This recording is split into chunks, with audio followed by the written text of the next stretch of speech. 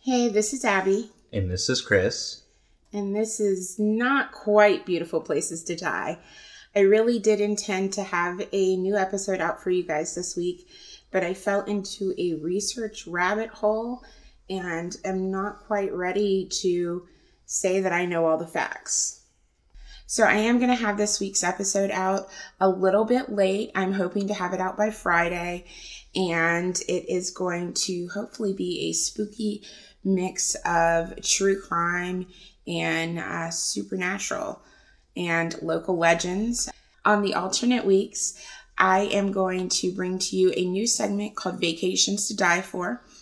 And in this part, we won't have the campfire story like we do on the Beautiful Places to Die For normal weeks. On these alternating weeks, we're just going to dig in and tell the story of some really awesome places, man-made built for fun and recreation that have turned into absolute nightmares for some. This was inspired sort of by creeping on Instagram accounts of old abandoned amusement parks and a memory of when I worked at an amusement park myself. Both Chris and I have actually worked at theme amusement parks when we were younger. My first day at an amusement park, there were a bunch of police around, and when I asked what happened, they told me that someone was stabbed to death overnight. Lots of weird things go on at these resorts, theme parks, cruise ships, and I really want to look into that and discuss that with you guys. So I'm excited about that. We are working on some back of house things as well.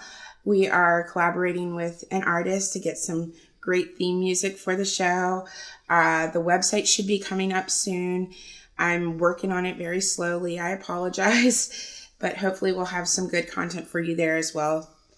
And as always, follow us on Instagram at Beautiful Places to Die. And I want to thank you guys for continuing to tune in and follow us.